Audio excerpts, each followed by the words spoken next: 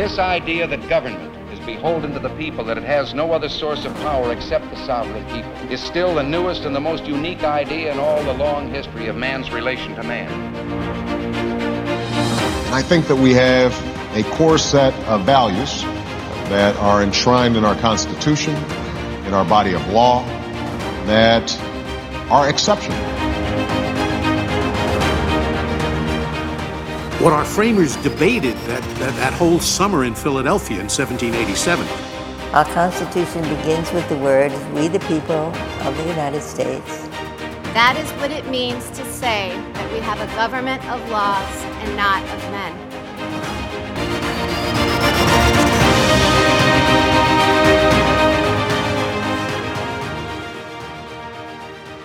Welcome back to Constitutional Conventions, the official podcast of the Yale Law School Federalist Society. My name is Jonathan Feld, and I'll be your host, and I'm joined by my co-host, Robert Capitalupo. And this week, we'll be joined by a really special guest, Sherif Girgis. Sherif joined Notre Dame Law School in 2021 as an associate professor. Prior to joining Notre Dame, he practiced law at Jones Day in Washington, D.C. He's clerked for Justice Samuel Alito and Judge Thomas Griffith of the U.S. Court of Appeals for the D.C. Circuit. Completing his Ph.D. at philosophy at Princeton, Girgis earned his J.D. at Yale Law School, where he served as an editor of the Yale Law Journal. Sherif is an incredibly talented legal academic with a very bright future, one of the rising stars in the conservative legal movement, and has helped co-author 2 books, What is Marriage, Man and Woman a Defense, with Robert P. George and Ryan T. Anderson, and Debating Religious Liberty and Discrimination, with, again, Ryan T. Anderson and John Corvino. We're really lucky to have him. We're going to have a great conversation today. Thanks for having me. So Sherif, you don't know this, but you and I are two of the only Princeton conservatives, which is a bit of an oxymoron these days. You got your BA there, or I guess AB is what they gave out and still do. And you graduated and you finished up quite quickly this book with Robert P. George and Ryan T. Anderson. Echoing, I think I'll say, and maybe you're too humble to say, another very intellectually powerful conservative figure who published a famous book a year after graduating undergrad. That guy went to Yale, and his name was William F. Buckley Jr. So I think you're following in good footsteps. But just for the listeners' benefit, maybe you just wouldn't mind talking through what you've been up to since then and where you hope to be. You're now at Notre Dame at a great spot, but filling through what's been motivating you, what your passions are, and what your interests are in the law. Sure. So I went on to do a master's degree at Oxford and a PhD back at Princeton, which I actually still have to finish up, but God willing will happen the next year, in philosophy. So a lot of my interests are at the intersection of law and philosophy. I did clerk for 2 years in D.C. I practiced law in D.C. for a bit after that, and then ended up at Notre Dame Law School very happily. And I'm writing on, I teach jurisprudence, criminal law, and constitutional law. And I'm writing on the kinds of topics you would guess from that description that I would be writing about. And the next few articles I have coming out are looking at free exercise doctrine. I'm working on another piece on post-ratification, the reliance on post-ratification history in constitutional reasoning generally, and as well as deeper political theory debates about civil liberties and when they should get protection and why. In light of those interests, it's really great that you just came and spoke in person at the Yale Federalist Society at the chapter here with Andy Koppelman on a great debate about Dobbs, Roe, and the future of the abortion movement and pro-life movement. I just wanted to ask you what you thought the big takeaways were, maybe what the most important things you said were for the benefit of the listener. Sure. Well, we talked about a number of issues. We talked a bit about the merits of the legal reasoning in Dobbs. And there, I think that you can divide it into 2, right? So there's the stare decisis analysis, and I think that's been pretty well understood, and the arguments for and against the court's analysis in that area are clear. On the merits question, narrowly construed, whether Roe was wrong, whether there is an unwritten right to an abortion under the Constitution, rightly understood from first principles, I think the court's reasoning is fairly easy to summarize. So I was recently asked, isn't it ironic that the court on one day in the Bruin case said that you can't regulate the right to carry arms in the way that New York had done in that case, but on the next day says that you can regulate abortions and regulate them pretty massively. And I was trying to think about what it would take for the 2 cases to be on a par. And I thought, well, for that to be true, for them to be closely analogous, it would have to be, first of all, of course, that there is no Second Amendment right, since there's no written right to an abortion either. But also as a matter of history, it would have to be the case that really from the dawn of the common law in England until basically 1960 or just before Roe, not a single English case or state case or federal case or statute or legal treatise or law review article going out on a limb had ever suggested that there was a right to an abortion, that on the contrary, abortion was massively regulated at common law in every one of those Anglo-American jurisdictions for every one of those 800 plus years, and that those common law regulations were reinforced with criminal penalties by statute that expanded those criminal penalties all the way to conception onward, while we're in the Second Amendment context, to every form of keeping and bearing arms, so that by 1858, half the states, by 1868, 3/4 of the states, by 1877, all but 2 of the states, soon after that, all of them had criminal penalties for every form of keeping and carrying, that those criminal penalties persisted in all but 4 of the states until 1960,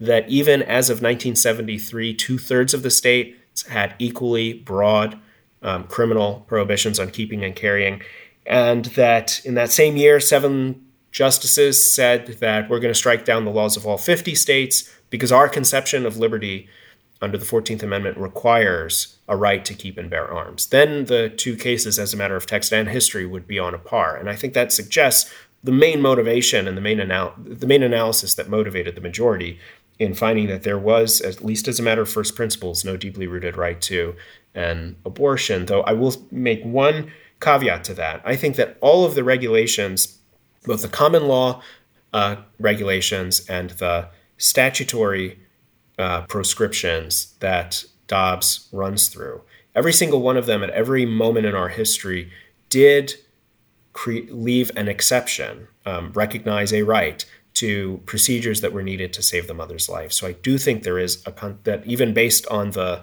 very logic of Dobbs and its emphasis on deep roots in history, there is a constitutional right to those procedures. And then other than that, that at least as a matter of history, there isn't.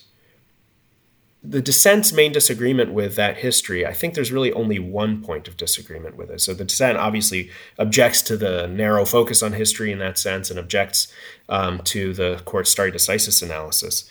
But in terms of factual disagreements about the history, the only one that I have seen is the suggestion that, at least at common law, so before the 19th century statutes started expanding restrictions, at least at common law, before quickening, before fetal movement could be felt, there was a right, a common law right to an abortion, because abortions at that stage were not criminal. And therefore, the majority opinion was wrong to say that even those early abortions at common law were unlawful. But I think that's a misreading of the historical evidence as well. So it's true that they weren't criminal before quickening, but they were unlawful in the sense that they were treated as a predicate for felony murder, which is something that our law does. So under that doctrine, of course, even though conviction for murder normally requires knowledge or intent to kill or cause serious bodily injury, there's one exception, which is if you were committing a felony to begin with, then no matter how accidentally or innocently you cause a death, you're on the hook for murder. And the early common law, with even early abortions, treated abortion that way. It said that it was to no lawful purpose, as one of the sources said, or of unlawful intent, and for that reason could be a predicate for murder liability. And there were other legal restrictions it was subjected to. It could be, a house that offered abortions was subject to summary closure as a disorderly house. Contracts to perform abortions were void for illegality, and so on. So with that in place, I think the historical analysis in Dobbs is quite strong. Then the most of the disagreement will then be on its stare decisis analysis.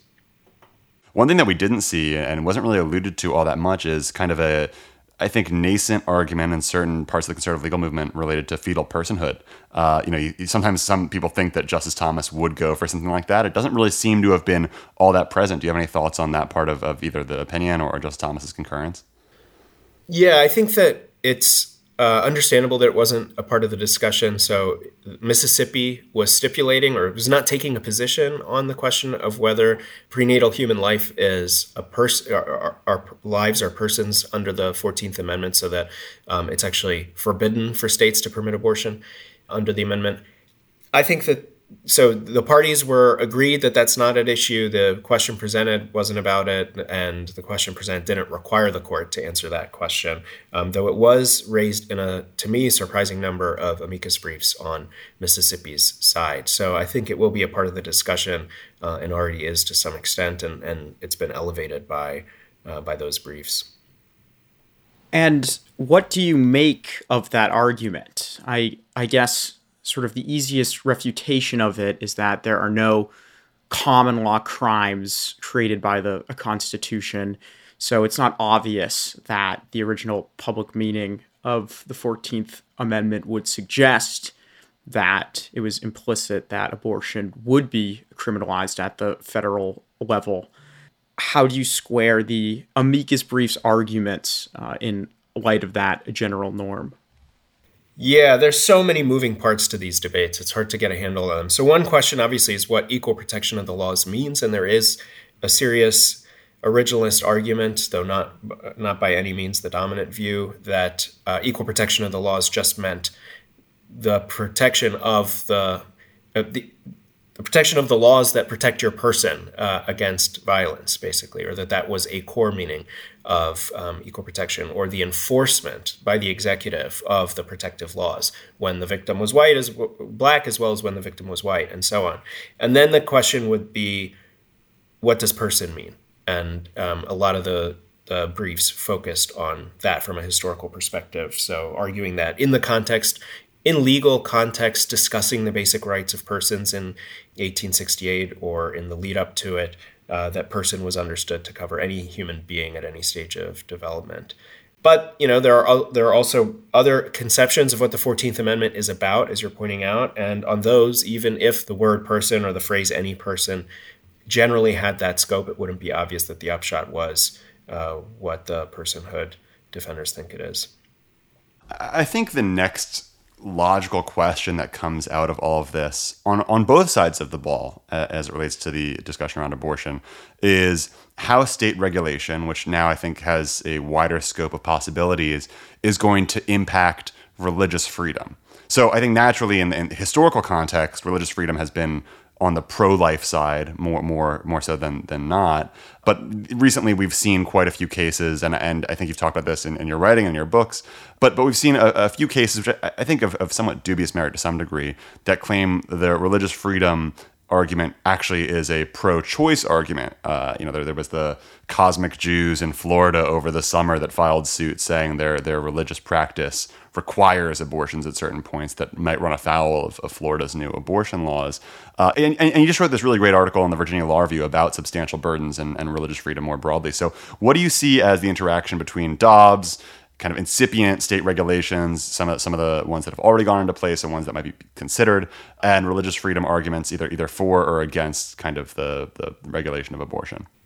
Yeah, so the hook for a lot of these discussions most recently is the question of whether in a state that generally bans abortion, there is, under the Religious Freedom Restoration Act type statutes that several states have adopted, or maybe even depending on developments in free exercise law under the Constitution, whether there would be an entitlement to an exemption for those who say that the abortion regulation substantially burdens their religion.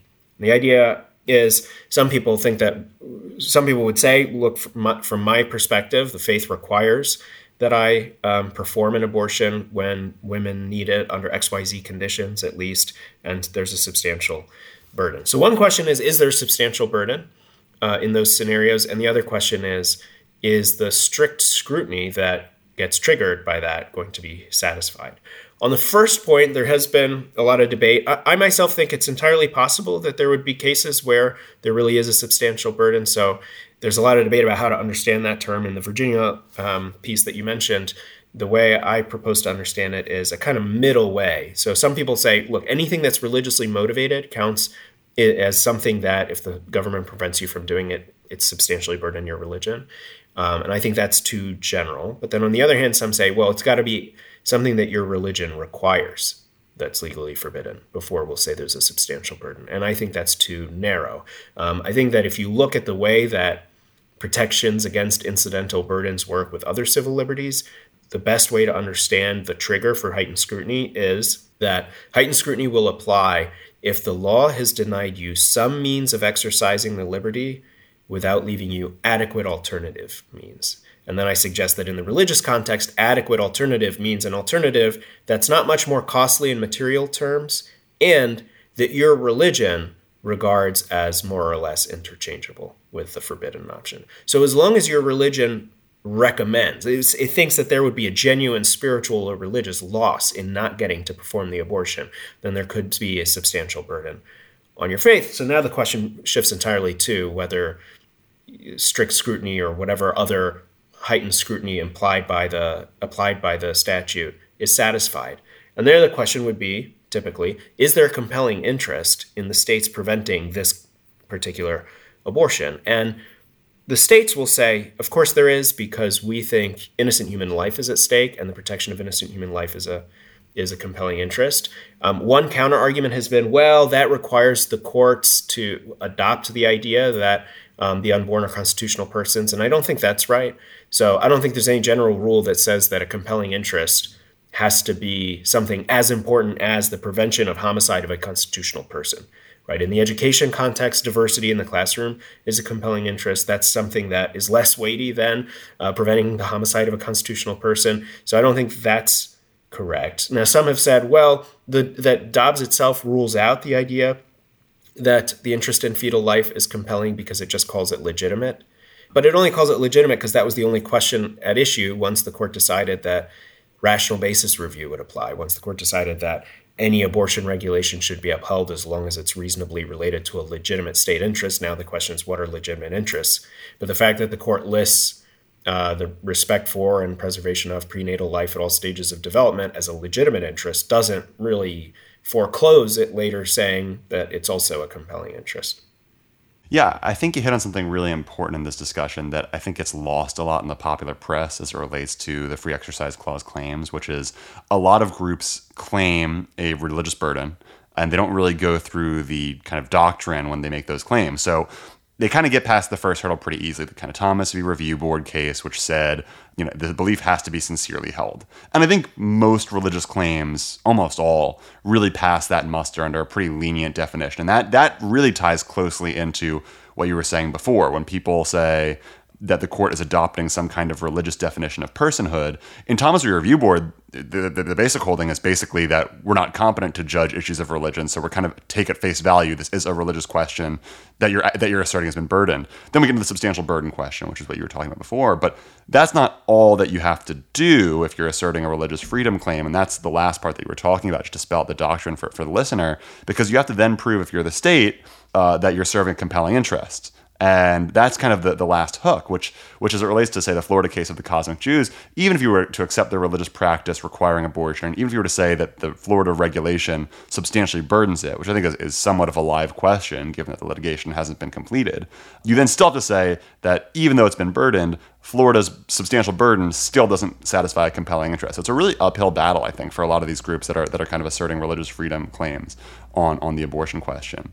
Yeah, and I think, so I've got my view about how substantial burden should be understood. And on that view, as I mentioned, I think there will be a substantial burden in a lot of these cases. But that's my view. It's not official doctrine, and there isn't really any clear doctrine from the Supreme Court on what counts as a substantial burden or on what counts as a compelling interest, assuming there is a substantial burden. And we want to know that. And because results-oriented or motivated reasoning is so hard to resist in the abortion context, I think you'll see courts manipulating or exploiting or giving into the ambiguities on both of those questions in directions that track policy preferences, unfortunately. In your view, does the challenges that certain religious views may face because of the change in abortion law in Dobbs, does that, to you, create a argument in favor of Smith, which, of course, is the Supreme Court case that says that strict scrutiny will not be triggered if a law that burdens religion is neutral and generally applicable? It seems to me that if we were to return to a Thomas v. Review Board type regime, you would see many more of these cases, and you would see many more individualized exceptions on potentially precarious grounds. Now, that may be something that on the whole is favorable, but in my view, it seems like these examples show what Smith was really trying to get at, that people should not be able to avoid otherwise neutral laws on these grounds. Yeah, so if it turned out that there were substantial burdens imposed by some of these abortion regulations, or even if it turned out that that under the right analysis, even of the second step of whether there's a compelling interest in accepting the burden, an exemption is warranted. I wouldn't take the policy valences of the outcomes in those kinds of cases as a reason for or against Smith. So I think you should evaluate Smith by whatever your theory of interpretation is. If you're an originalist, if you're a kind of common law constitutionalist who thinks it's about incremental changes in precedent, you should just evaluate it on those and then let the chips fall where they may in terms of what policy outcomes that leads to in particular cases. I think if you thought that these cases accentuated the case for Smith, someone who was in favor of Smith would say, look, they just accentuate how difficult it is to do the kind of balancing that courts had to do before Smith and that courts will have to do again after Smith if it goes away. And if you look at Scalia's opinion, there's not much originalist analysis in it. It's almost entirely driven by a fear that courts can't handle the balancing of the burden on the religious claimant and the benefit to the public of enforcing the law without either making stuff up, or as he thought they did in a lot of balancing contexts, or encroaching on, answering religious questions that courts have no business answering. Now, I disagree with him on that. I don't think that those problems are inevitable under the pre-Smith regime, but I suspect if you thought that these new battles sharpened the case for Smith, that's the way you'd be thinking of it. So we've been discussing the potential burdens that the ruling in Dobbs may have on religious people. I want to shift gears and now talk about the argument that the ruling in Dobbs bears a particular burden on women and women alone. There is a substantial literature on this question arguing that under the Equal Protection Clause, strict scrutiny should be triggered because women are disproportionately affected by a law that criminalizes abortion. And I know that you have written a lot on this topic, so I'd love to hear what your argument is against the equal protection claim. Sure. Yeah. So I actually only just wrote a short piece about it and really only tried to make one point about it, somewhat limited point. So I think you're right that in the wake of Roe, a lot of legal scholars and others who thought that Roe's outcome was right, but that its reasoning was poor, sought to reground it on stronger footing. And I think it's fair to say that the most common alternative has been an equal protection argument that basically usually takes one of two forms. One form is the states that are banning abortions, or that would be banning abortions, are accepting a burden on women that they would never accept on men if the tables were turned. And another form they take is that these abortion regulations are not based only on concern for fetal life. They are also based on suspect judgments or stereotypes about women or women's role or women's dignity. And in either of those ways, they violate the Equal Protection Clause. I think that the goal of the argument was in a way to make progress over Roe's analysis. But the limited point I make in the piece that you mentioned is that I don't think they do. I think they depend on what was regarded as the weakest premise in Roe's reasoning. So these equal protection arguments actually just rise or fall with Roe. And what is that premise and why do I think that? The premise that John Hart Ely and Lawrence Tribe and others found so hard to credit in Roe, these are obviously liberal constitutional critics of Roe's reasoning, was the idea that, just to put it sort of pointedly, that the Due Process Clause somehow takes a position on fetal moral worth, that the Due Process Clause itself requires states to discount fetal worth up until viability, even though that discounting of fetal worth is found nowhere in the text, obviously, but also the history or traditions of the country. That seemed made up and pulled out of nowhere. But I think you have to say something similar to buy the equal protection argument, even though that's not obvious on the surface. Why? So just take one, at a very general level, if you thought otherwise, if you thought that, no, as far as the Constitution is concerned, states are allowed to think that the fetus is an innocent human life. It's just that there's this other problem with their law, and that's what makes it an equal protection violation. Once you grant the first part, I think you can't say the second. So to make it concrete, a lot of the arguments are, as I mentioned, of the form that, look, the state says it's concerned about fetal life, but if you look closely at its other policies, there are lots of other areas where it's not doing enough to protect to promote human life. Therefore, we have to posit that it's motivated also by some suspect attitude toward women. But in order to make that argument work, you would have to identify areas where the state is failing to protect human life in a way that is morally comparable to withdrawing the protection of homicide laws from a whole class of human beings. And it's very hard to show that. You know, the kinds of policies that people point to say that these states don't actually care about human life enough are things like, you know, the failure to pay for, you know, certain kinds of medical coverage, health insurance coverage, things like that. And those, you know, whatever you think of them, they're not on a par with withdrawing protection of homicide laws from persons. So as long as these states are allowed to think that the unborn are persons, then they don't actually have the kind of double standard the argument depends on. Or take the other form of the argument, the state is accepting burdens on women that it wouldn't accept on men. To do that, to show that, you would have to show that these states, these pro-life or would-be pro-life states, are lifting a burden from men, but not from women, at the cost of something comparable to allowing the intentional killing of innocents. And you can't find a case like that. And therefore, you don't have the analog that shows that there's really a double standard being imposed. The last quick point on this, a lot of people say, look, the suspect judgment that's underlying abortion regulations is the stereotype or the expectation, the gendered expectation that women ought to be mothers or that women ought to carry their kids to term.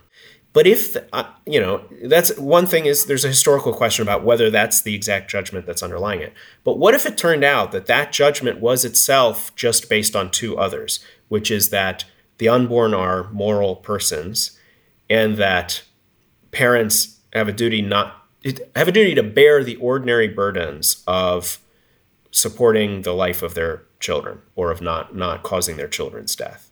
If those two beliefs together are the cause of the judgment that women ought to bear the children to term, at least.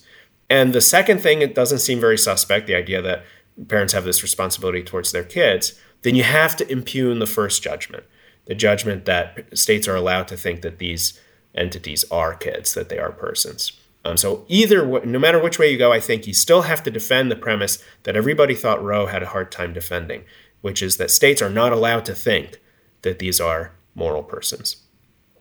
So on the higher substantive due process grounds, which the court in Dobbs rejected, there was an interesting hypothetical that was raised by Professor Akhil Amar in an episode of his podcast that asked, and I'm paraphrasing here, but asked that, let's say that there's a scenario where a state passes a law that compels a father to donate an organ to his infant, an innocent life, in order to save the life of that child. Would that be permissible as a substantive due process argument, or what distinction do you think that case has from what was at issue in Roe?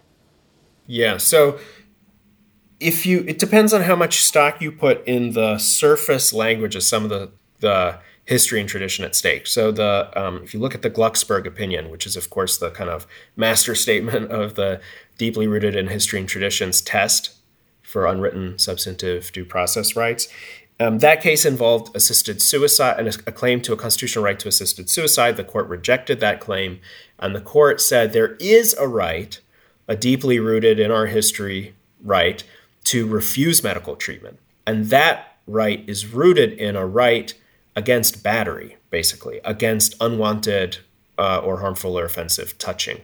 So that analysis suggested there was actually an asymmetry between requiring an invasive medical procedure and forbidding a medical procedure.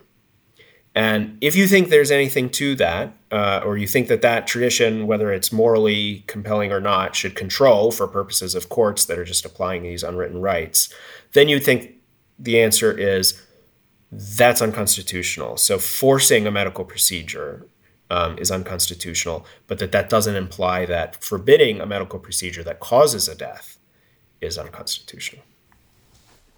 One thing that I find interesting, especially related to the Glucksberg decision and the actual, I think, factual reality of current laws in the several states, is that I don't know if it's a majority, but quite a few of them do not criminalize abortion actions that women take necessarily.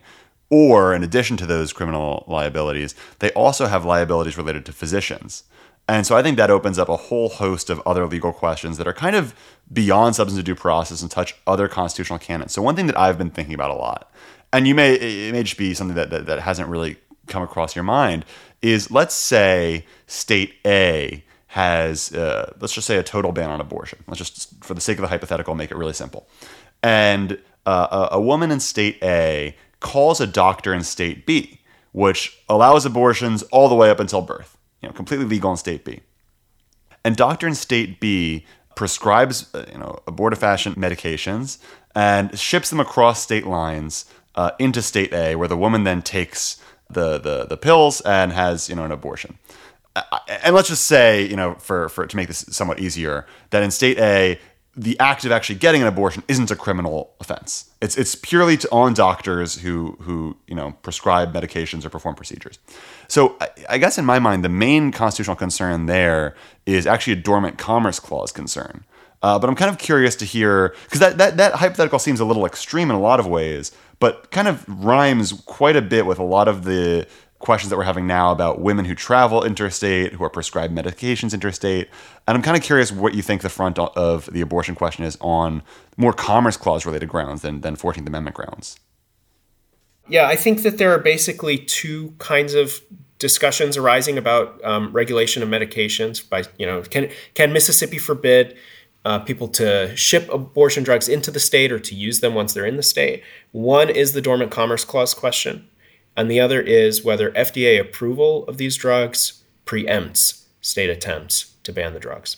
On the second question, I think the answer is likely no. There's a case from the Supreme Court a few years ago called Wyeth v. Levine, where the court says that it would be an overreading of the FDA's authority to think that when it deems a given drug safe or a protocol or what have you, that is preventing the states from adopting even more restrictive requirements or rules. And I think that would carry over here.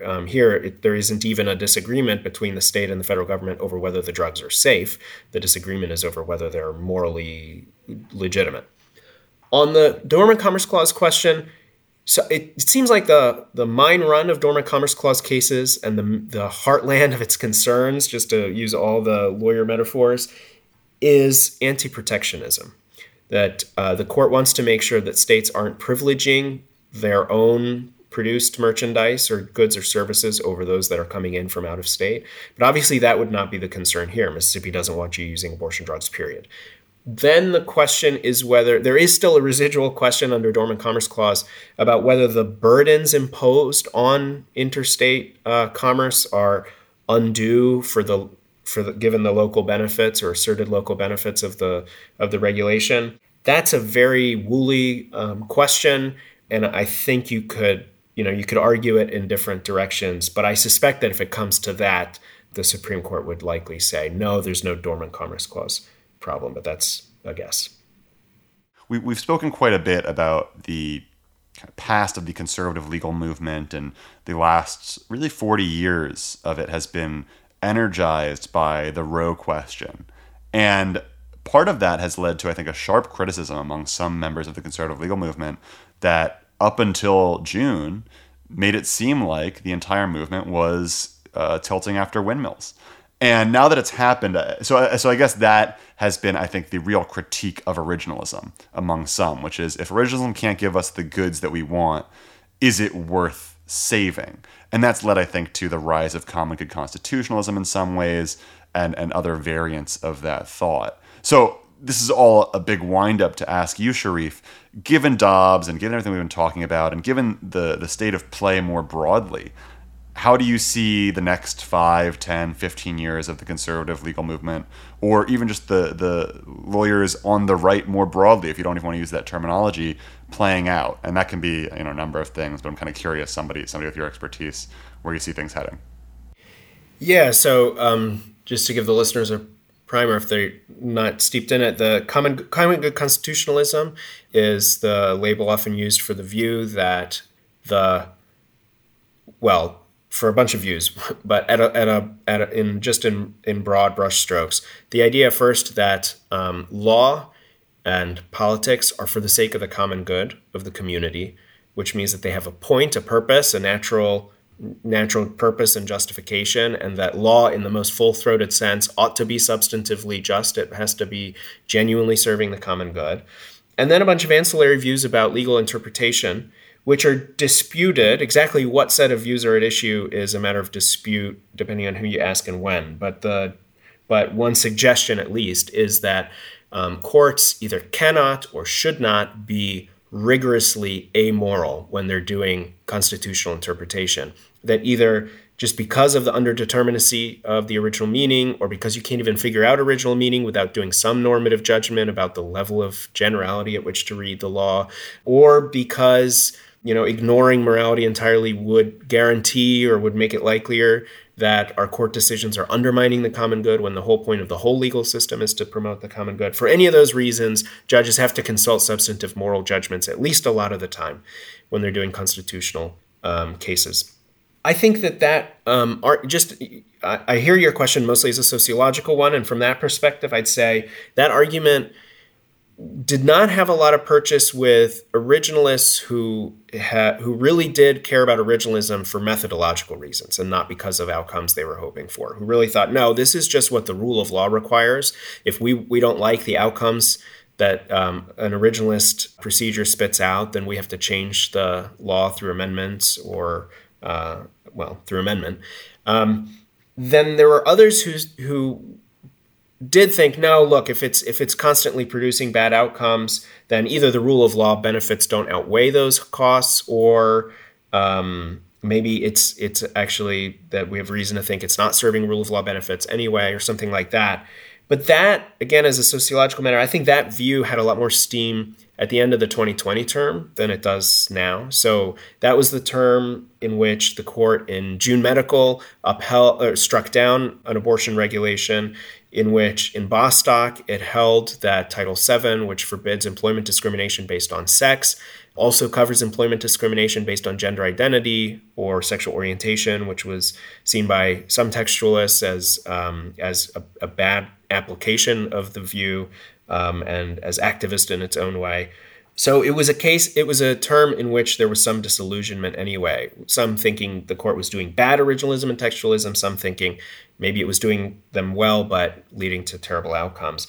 At the end of this term, things look pretty different. So the court has, in Dobbs, done what basically the biggest assignment that originalism had set for itself, which is correcting what most originalists saw as the biggest distortion or deviation from the original meaning of the Constitution in Roe. It has also undermined what were widely seen as non-originalist or anti-originalist precedents in the Establishment Clause context, when it finally declared dead the so-called Lemon test for figuring out Establishment Clause violations, and that happened in the Bremerton case, the case of the praying coach. So I think those changes, whether you see them as better applications of originalism and therefore better for the rule of law, and that's why you cared about originalism, or whether you cared more about substantive outcomes and think, well, now we're tacking in that direction, in the right direction on that front. the motivation to go toward common constitutionalism is a bit weaker. That said, I do think that the general discussion it has sparked, including the question about, let's take a closer look at our own history and figure out exactly what role natural law, moral reasoning did or didn't play in judicial opinions until the day before yesterday. I think that will stick, and I think it will prompt good and fruitful discussions that look at the history and that might shape people's views, even if all they care about is the history. If they think, well, look, this kind of natural law reasoning should matter only if it's itself rooted in our history.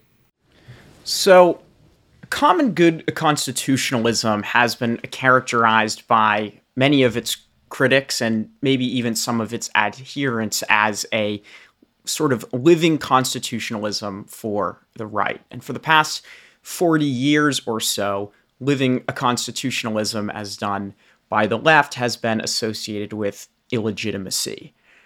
On the one hand, I think that having common good constitutionalism as a sort of foil to a more procedure-based originalism is good in constructing originalism's legitimacy because it shows that the methodology is at least trying to be substance neutral.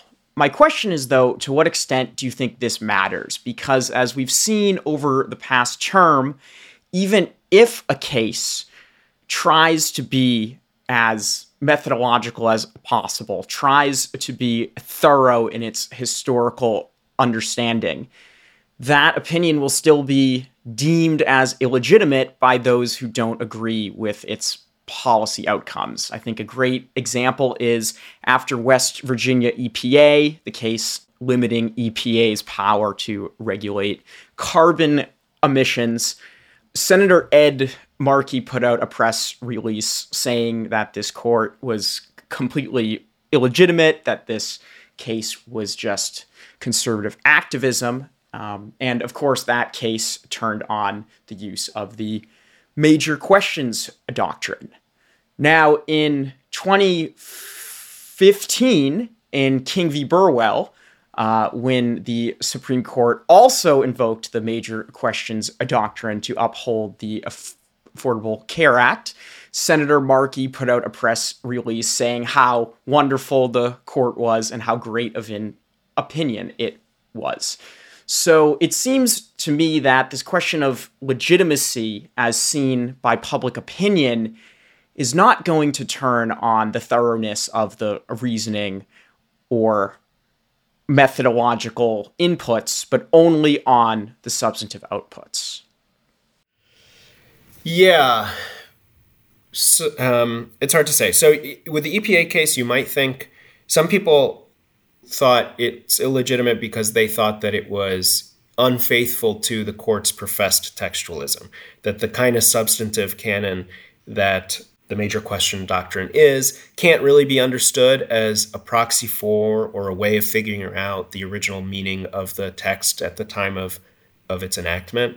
And so it's a departure from the court's professed philosophy in the direction that the court would prefer as a policy matter, therefore it's illegitimate. Some will say, no, look, I suspect if legitimacy means, do the people think that the court is doing law? The problem is that in most cases, the people, meaning the general public, so not lawyers or law professors and not even people who read SCOTUS blog, but just people who read their local or national newspapers, will not know what the legal question was in any detail, will not know any detail about the legal arguments. They will just know the political valence of the policy outcome. So EPA gets to do something about climate change or doesn't get to do something about climate change.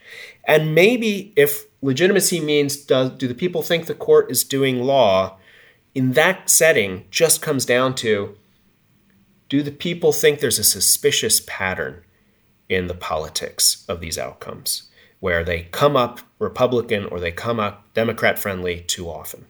And if that's the world we're stuck in, then I think you're right that the exact legal moves and interpretive methodologies don't matter. What matters is the ratio of liberal-friendly to conservative-friendly policy outcomes in these high-profile cases. There might still be some exceptions. So in Dobbs, obviously there's a political valence to the outcome, a huge one. But it's also the case that if your average member of the general public knew anything about the court besides the policy outcome here, it would know that the court identifies as originalist, and if it knows anything about originalism, it knows that originalism thinks Roe is bunk. So this might have been one of the few cases where people knew enough about the law to think that if the court went the other way, it would have not been doing law. And so it might have seemed illegitimate to at least some people who would have preferred that outcome as a policy matter. So I suspect that you're right that in the mine run of cases, people's familiarity with the law and the legal arguments are sufficiently dim that all they know is whether there are too many, quote unquote, too many conservative or too many liberal outcomes.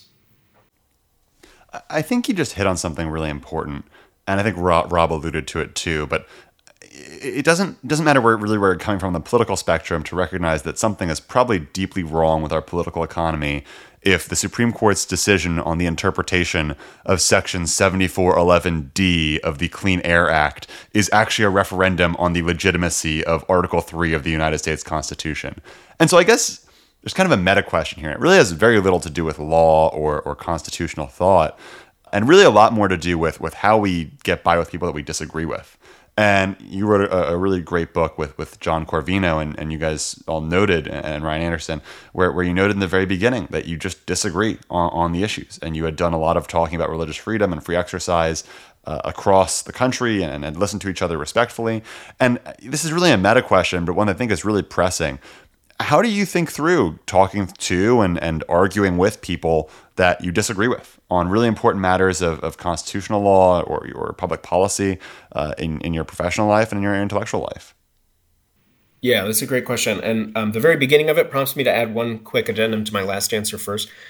I don't think that the court should be changing its behavior based on its fear that people will think it's not doing law. If that requires it's going against what it thinks the law requires. So what I was really describing was a kind of dilemma that the court might be in. If the court should be concerned or should be worried about people thinking that it's political, but the only way out of that is to be political, that's a problem.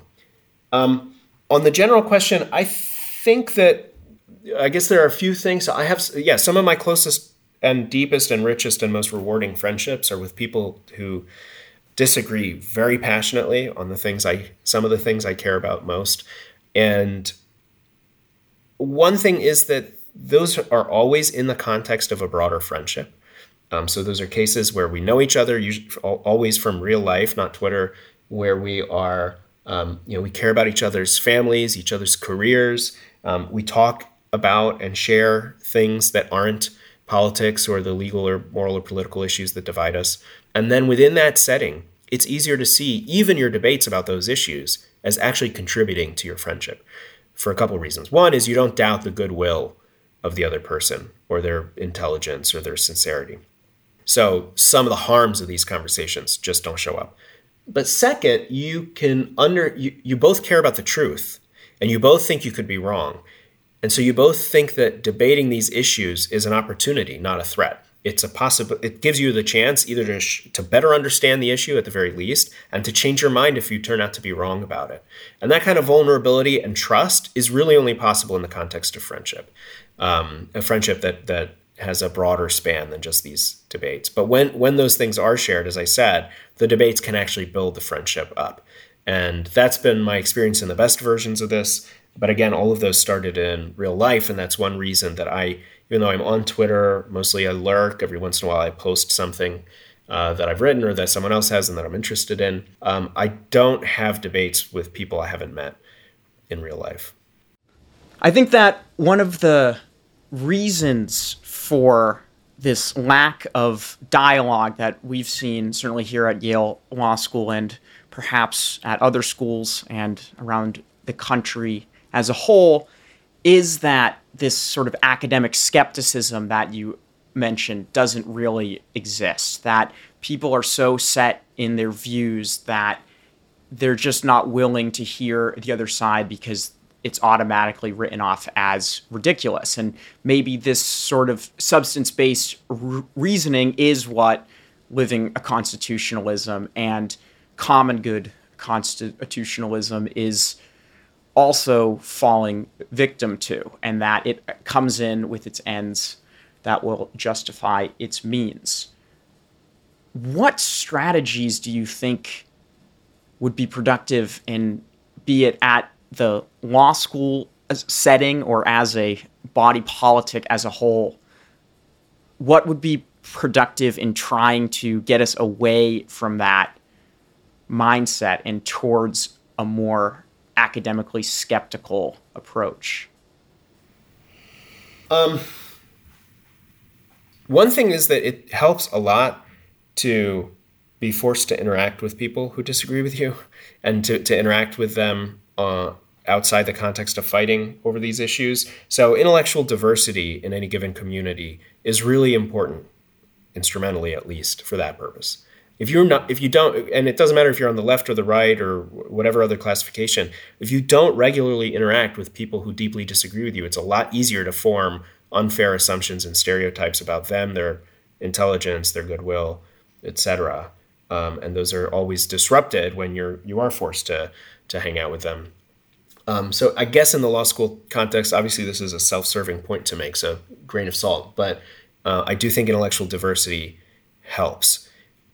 On the more generally, I think one thing we have to do, and this is a big collective action problem I don't know how to solve, is that we have to stop punishing people we generally agree with for disagreeing or with some particular tenet of the set of views that unite us, or even for questioning the views, or even for entertaining a counter argument, or for saying that a counter argument is good, right? So it's very, when Roe came down, there were liberal lions like Ely and Tribe who said, "Look, I like abortion policy. I think that's the just policy to have, but I think Roe's reasoning was bunk." It's very hard to find anything comparable in the wake of Dobbs, and I think partly that's because the social costs of seeming to step out of line in that way are enormous now, even relative to what they were back then.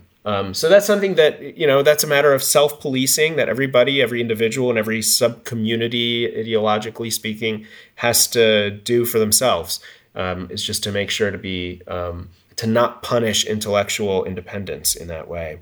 And I think the other thing is that we have to have, maybe the easiest next step is not to think to ourselves, oh, I could be wrong and this person in this conversation could convince me that I'm wrong.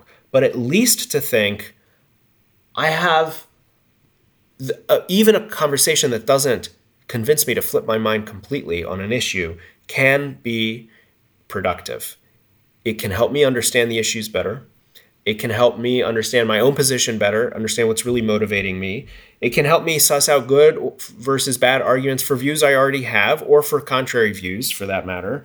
It can help me understand my crazy uncle who I disagree with, but I can't have this quality of intellectual conversation with. I can come to see his view better after having it. Maybe even at the stingiest reason to stingiest possible motivation, but still motivation, would be if I don't know the other side's arguments well, and I hope to advocate for my views in the public setting in some way, or in public service, or in the nonprofit world, or otherwise, then I'm going to do a worse job at serving the cause I believe in, because I'll be brittle intellectually, and I won't know what's motivating the other side, and I won't know what the best counter arguments are. So there's any number of instrumental, at least, reasons that we can use, I think, to motivate ourselves to have the kinds of conversations that start to erode the dynamics you're talking about. I don't think there's any better note to end on than that. Sherif, thank you so much for joining us for this hour, and thanks for joining the podcast. Thank you.